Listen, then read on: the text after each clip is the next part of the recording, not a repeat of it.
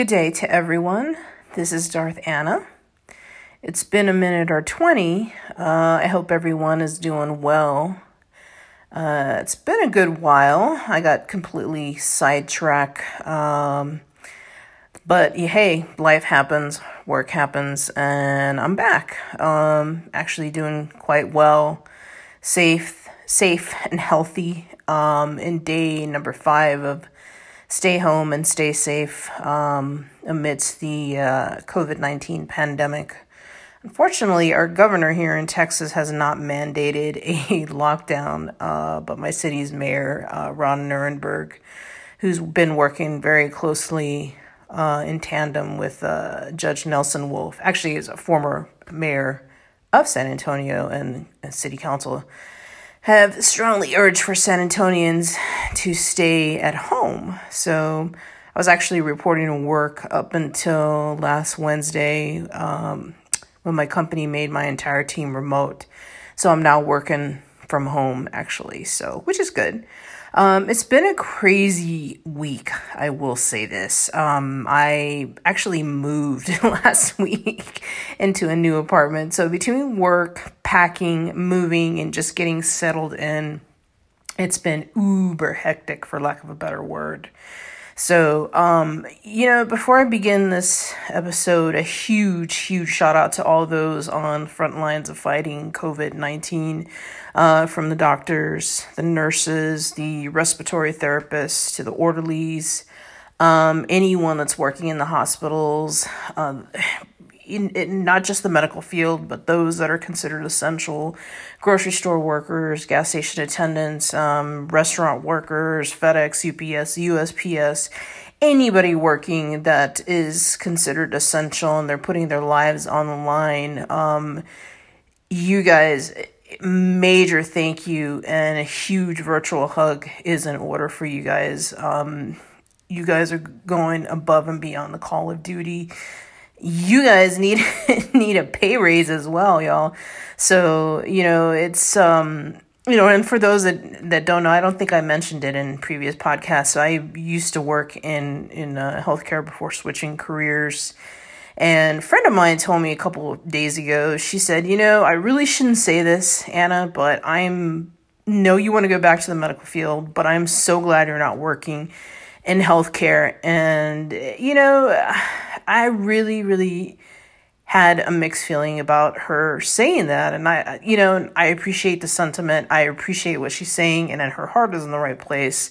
But I couldn't disagree more. I wish I was alongside my sisters and brothers caring for the sick. There's people that I went to school with, university with, post-grad with, residency with. And, these people are putting their lives on the line to help others. And, these are angels, these people, and amazing individuals that I know. And I'm wishing them all well. And I hope they all stay safe and healthy for their families, for their loved ones, and for themselves. So, and that's one thing I do, or I should say a couple of things that I miss about the medical field.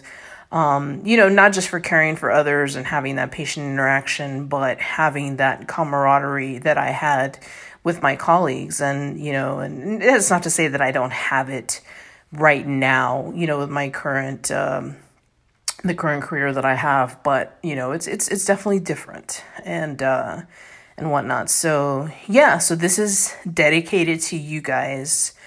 In addition to dedicating this to them, I also want to dedicate this episode to my old high school best friend. Her name's Erica Wirt. She actually passed away last month. She's 42 years old. We were only 3 weeks apart. I'm 3 weeks older than her. She died in a car wreck.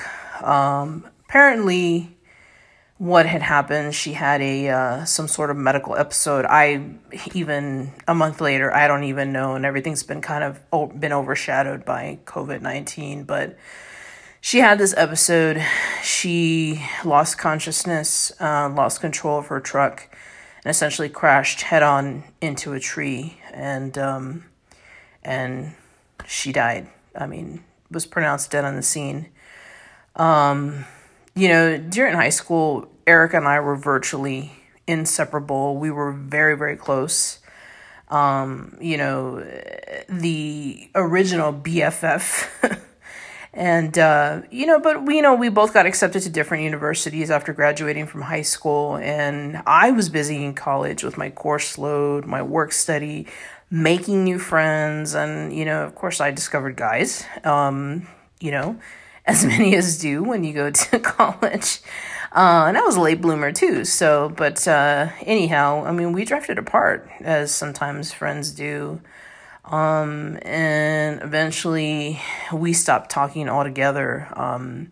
We were on very different paths, different walks of life. And so and since then I saw her two more times. Once, actually, I was on a date my junior year of college. And, so, yeah.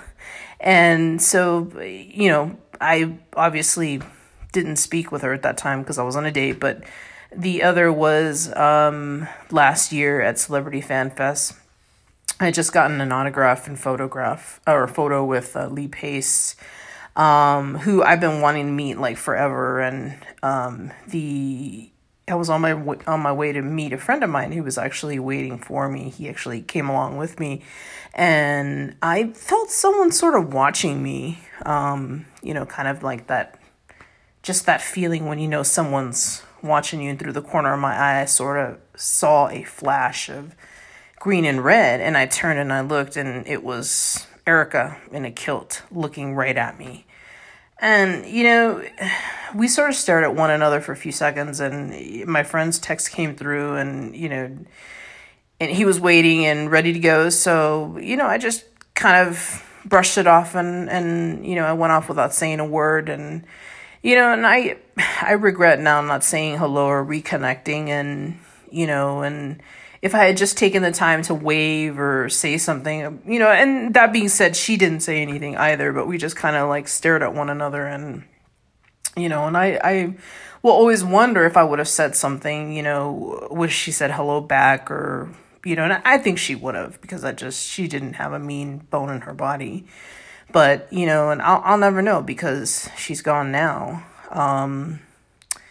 I visited her grave a few days after she was laid to rest. And, I went after work. And back in high school, Erica and I went to see Braveheart together. And she was like absolutely obsessed with the movie, partly because of her own Scottish ancestry. So I actually bought a Scottish flag, and I took it to her grave, and I fastened it down to the ground to honor her and honor our memories as friends. And oddly enough, and I've discussed my heritage before. I'm a Latina, and through DNA testing of not just myself but my parents, my sister, and other family members, actually found out on my mother's side we have very distant Scottish ancestry. So I think had Erica been here, she probably would have been excited about that. And, it would have been kind of nice to talk to her about it, and, and reconnect and see how we were, as early 40-year-olds, so, but, I'll never get that chance now. And, I have very few regrets in life, and not reconnecting with Erica will always be a regret that I have. So life is too short, and you gotta kind of take the bull by the horns and just do it. So, but anyhow, so yeah, so it's been a while, and a lot of things have happened from the geek front. Oh my gosh, Rise of Skywalker came out. Actually, today, as I'm doing this podcast, this episode, they released the Blu-ray for Rise of Skywalker. As we know, Mandalorian Season 1 came out, which was freaking fantastic. Star Trek Picard, Clone Wars Season 7, and here pretty soon we're going to get Season 3 of Star Trek Discovery. So I'm really, really excited about that. Today I plan to focus on Rise of Skywalker and why I loved it. And before I get into that, and I will talk a little bit about FanX, before I get into the Rise of Skywalker, but just a heads up, guys, I am no longer on Twitter. Twitter has become such a toxic cesspool of the faux fandom and just way too many trolls. Yeah, I'm just over it. Whether it be someone complaining about Rise of Skywalker being a bomb or Star Trek Discovery being too progressive, yeah, it's crap. And not to mention, there's a lot of political trolling, and, I've mentioned it before, I am on the Democratic side, the progressive side of politics. And so, yeah, it's just not a great place to be, at that time. So going to, and bringing into FanX. So I went back in September last year, and it was in Salt Lake City. I finally got to meet Jason Isaacs and Hayden Christensen, met Ian McDiarmid again, which was freaking awesome, as always. Had the whole Twitter conversation is toxic with Jason Isaacs. I spoke with him, and my friend spoke with him for just, a few minutes, and of course this was all prior to my leaving Twitter, but I told him, I made a mention that I loved his tweets, and he was essentially one of the few reasons why I stayed on Twitter. And, he really lit up, and he thanked me, and he said something about that it was hard to be on there because of the toxicity that was on there, and we had a great conversation about the importance of voting. So it was a freaking awesome conversation. So if you guys ever get a chance to meet Jason Isaacs, I highly recommend it. He's such a cool guy to speak with, and I've always wanted to meet the guy, so I'm glad I finally got the chance to do so. So yeah, guys, do yourself a favor. I'm so glad I got it off my bucket list. I'd love to meet him again too. So FanX, guys, oh my god, what a freaking awesome con. I've mentioned it before, I've been more than my fair share of cons as a guest and also as a volunteer.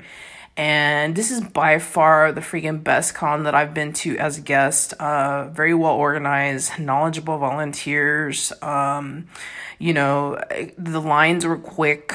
Just everything, the way it was set up. The con was huge. It was absolutely massive. And we were lucky enough to get a hotel literally right across from where they were hosting the con. So, in Salt Lake City is beautiful. I hope to go back again at some point to visit the city. I only have one gripe about the con, and actually it's not even the fault of the con, but rather Hayden Christensen and Ian McDiarmid did not get to have their panel, which is one of the things I was looking most forward to, other than meeting Ian again and meeting Hayden for the first time and doing photo ops and autographs and all that great stuff. Yeah, it didn't happen.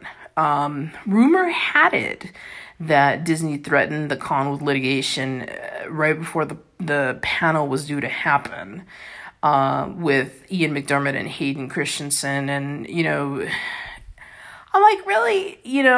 That's, to me, if I were Ian McDiarmid or Hayden Christensen, I would view that as a slap in the face, because that's almost like saying, okay, you can't keep your mouth shut. And, these guys, are seasoned veterans at attending cons. And, and I mentioned before, I met Ian a second time here in San Antonio, almost 3 years ago at Alamo City Comic Con. And he was allowed to have his panel with Peter Mayhew, may he rest in peace, before Last Jedi came out. So I'm not sure why all of the suspense regarding it.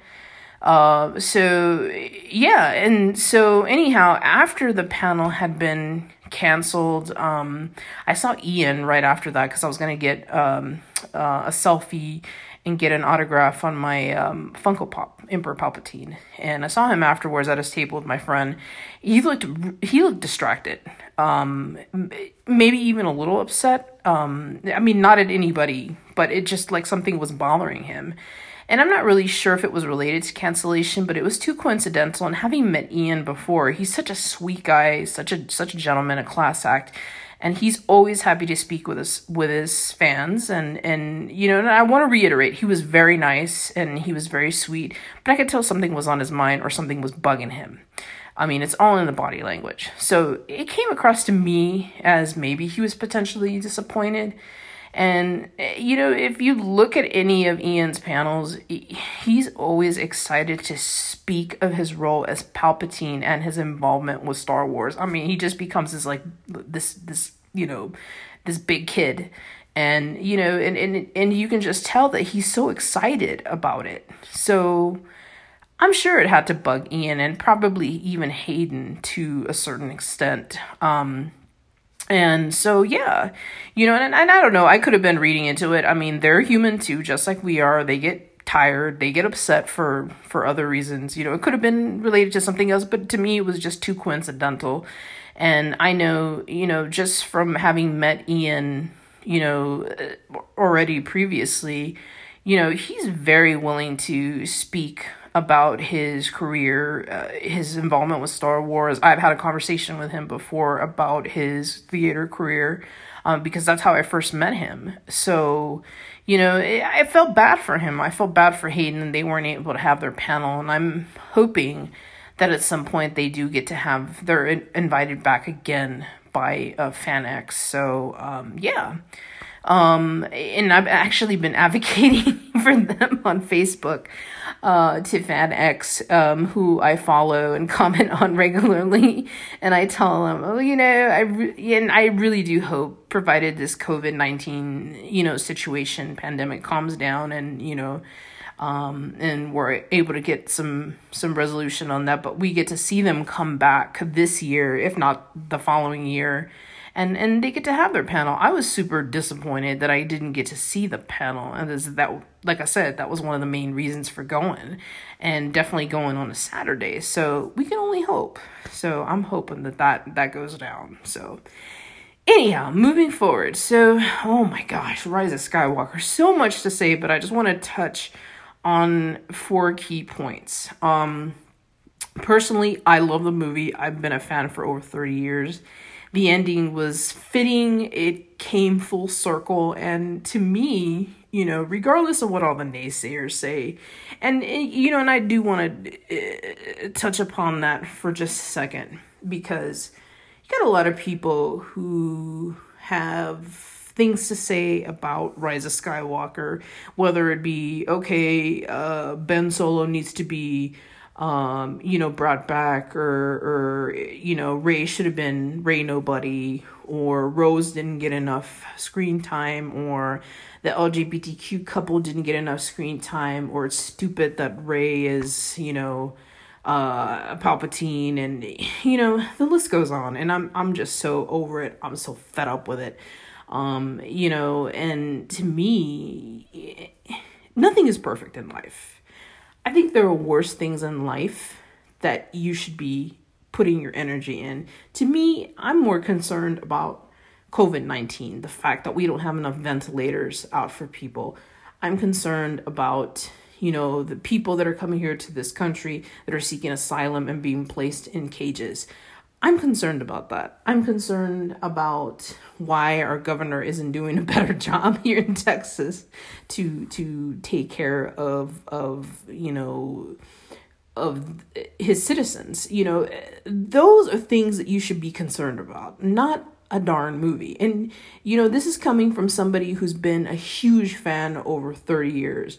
I freaking, you know, I own probably thousands of dollars worth of Star Wars memorabilia. I own a crap load of Ian McDiarmid stuff. I own a crap load of a lot of stuff. I mean, and this is coming from me, you know, and ultimately this is fiction. It's not real life. And again, no movie, I don't care. You can give me any movie there is something wrong with that movie. There's gonna be something wrong because human beings are the ones that made the movie, and no human being is perfect. So there's gonna be issues. And to me, I've always been the look at the glass half full type of person. And to me, when it comes to Rise of Skywalker, the good far outweighs the bad. And really, I didn't see anything bad with it. Sure, should there have been, some knots tightened up? Yeah, absolutely.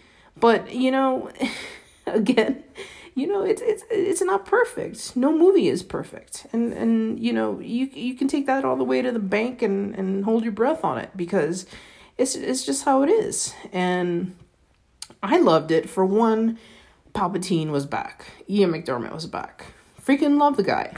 I have to say this because back when, not long after Alamo City Comic Con, I actually I don't write letters. I haven't written a letter in like a zillion years. And I actually wrote Ian McDiarmid a letter, and I introduced myself and I told him who I was, because I had a t-shirt. And I think I mentioned this in my previous podcasts. I had a t-shirt that said, "I am the Senate," and it's like the American Senate with his face on all of our Senate. And so he obviously liked it and said, he called it an original, and I had him sign it and whatnot. So, I wrote a letter thanking him for that and thanking him for coming and saying all these nice things to him. And then the other part of it, because I know that he had gotten, I don't want to say was given a hard time about his Trump jokes, which and I even told him that I love the fact that he did it and said it, because I'm probably one of the biggest critics of Donald Trump. I'm very anti Donald Trump. And so anyhow, and, so I told him that, and this was not long. This is probably a few months after, Donald Trump took office, and I told him, I was like, I wanted him to know that not and I think part of it too is I was depressed. I was depressed about having Donald Trump as our president, and it's sad, and so I think part of me was grieving that he was the president, and part of me was also, and I just needed to tell somebody, and so I think I rambled a lot on the letter, and I'd probably say 3/4 of it, or I take that back. Maybe about 70% of it was telling him he's the greatest, and, Ian McDiarmid is the greatest thing since sliced bread. And then the other 30% of it was just like, oh my God, not every American is this way, and this is how I feel, and, we're not going to let the country go to, be torn to bits and whatnot. So, but anyhow, in ending the letter, I mentioned that I would love to see Palpatine come back on the screen, and I just think it's so awesome that I wrote that in 2017, and he came back. So I was super excited about the fact that he was back, and just as powerful and just as maniacal as he could be. And, and just as adroit to his abilities in the Force, and, he loves to talk about the dark side of the Force, and it being, the pathway to the abilities that are unnatural. So, so I was, super excited, and to me, because, and I always think about that line that he does in Return of the Jedi, where he says, everything happens according to my design. And to me, the Skywalker saga can't end without him. It can't, because it was all his design, and he was the puppet master. He was the one that pulling the strings.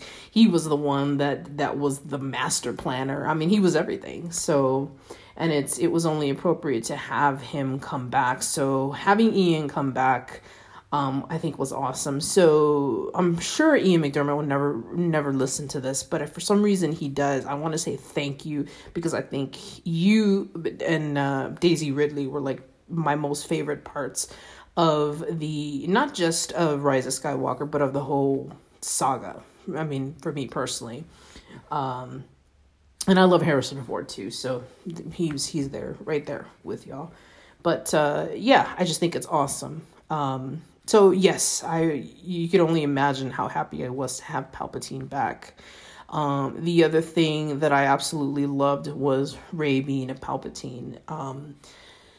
A lot of people had issues with her being a Palpatine, and to me, I couldn't disagree more, because to me, it tells the whole story of, it doesn't matter what kind of family you're born into. You can come from a really crap family, and mind you, her parents weren't crap. They gave their lives to protect her, but as far as her lineage is concerned, her being part of the Palpatine lineage, I mean, you can rise above that and be something greater, and Rey did that. And I think, to me, the fact that she did that, it was a wonderful. It's even Ian McDiarmid said, a friend of mine, she sent a video to me of Ian at a con, I think with Anthony Daniels last month in Belgium somewhere, and he said he felt that it was a beautiful story, and I couldn't agree more.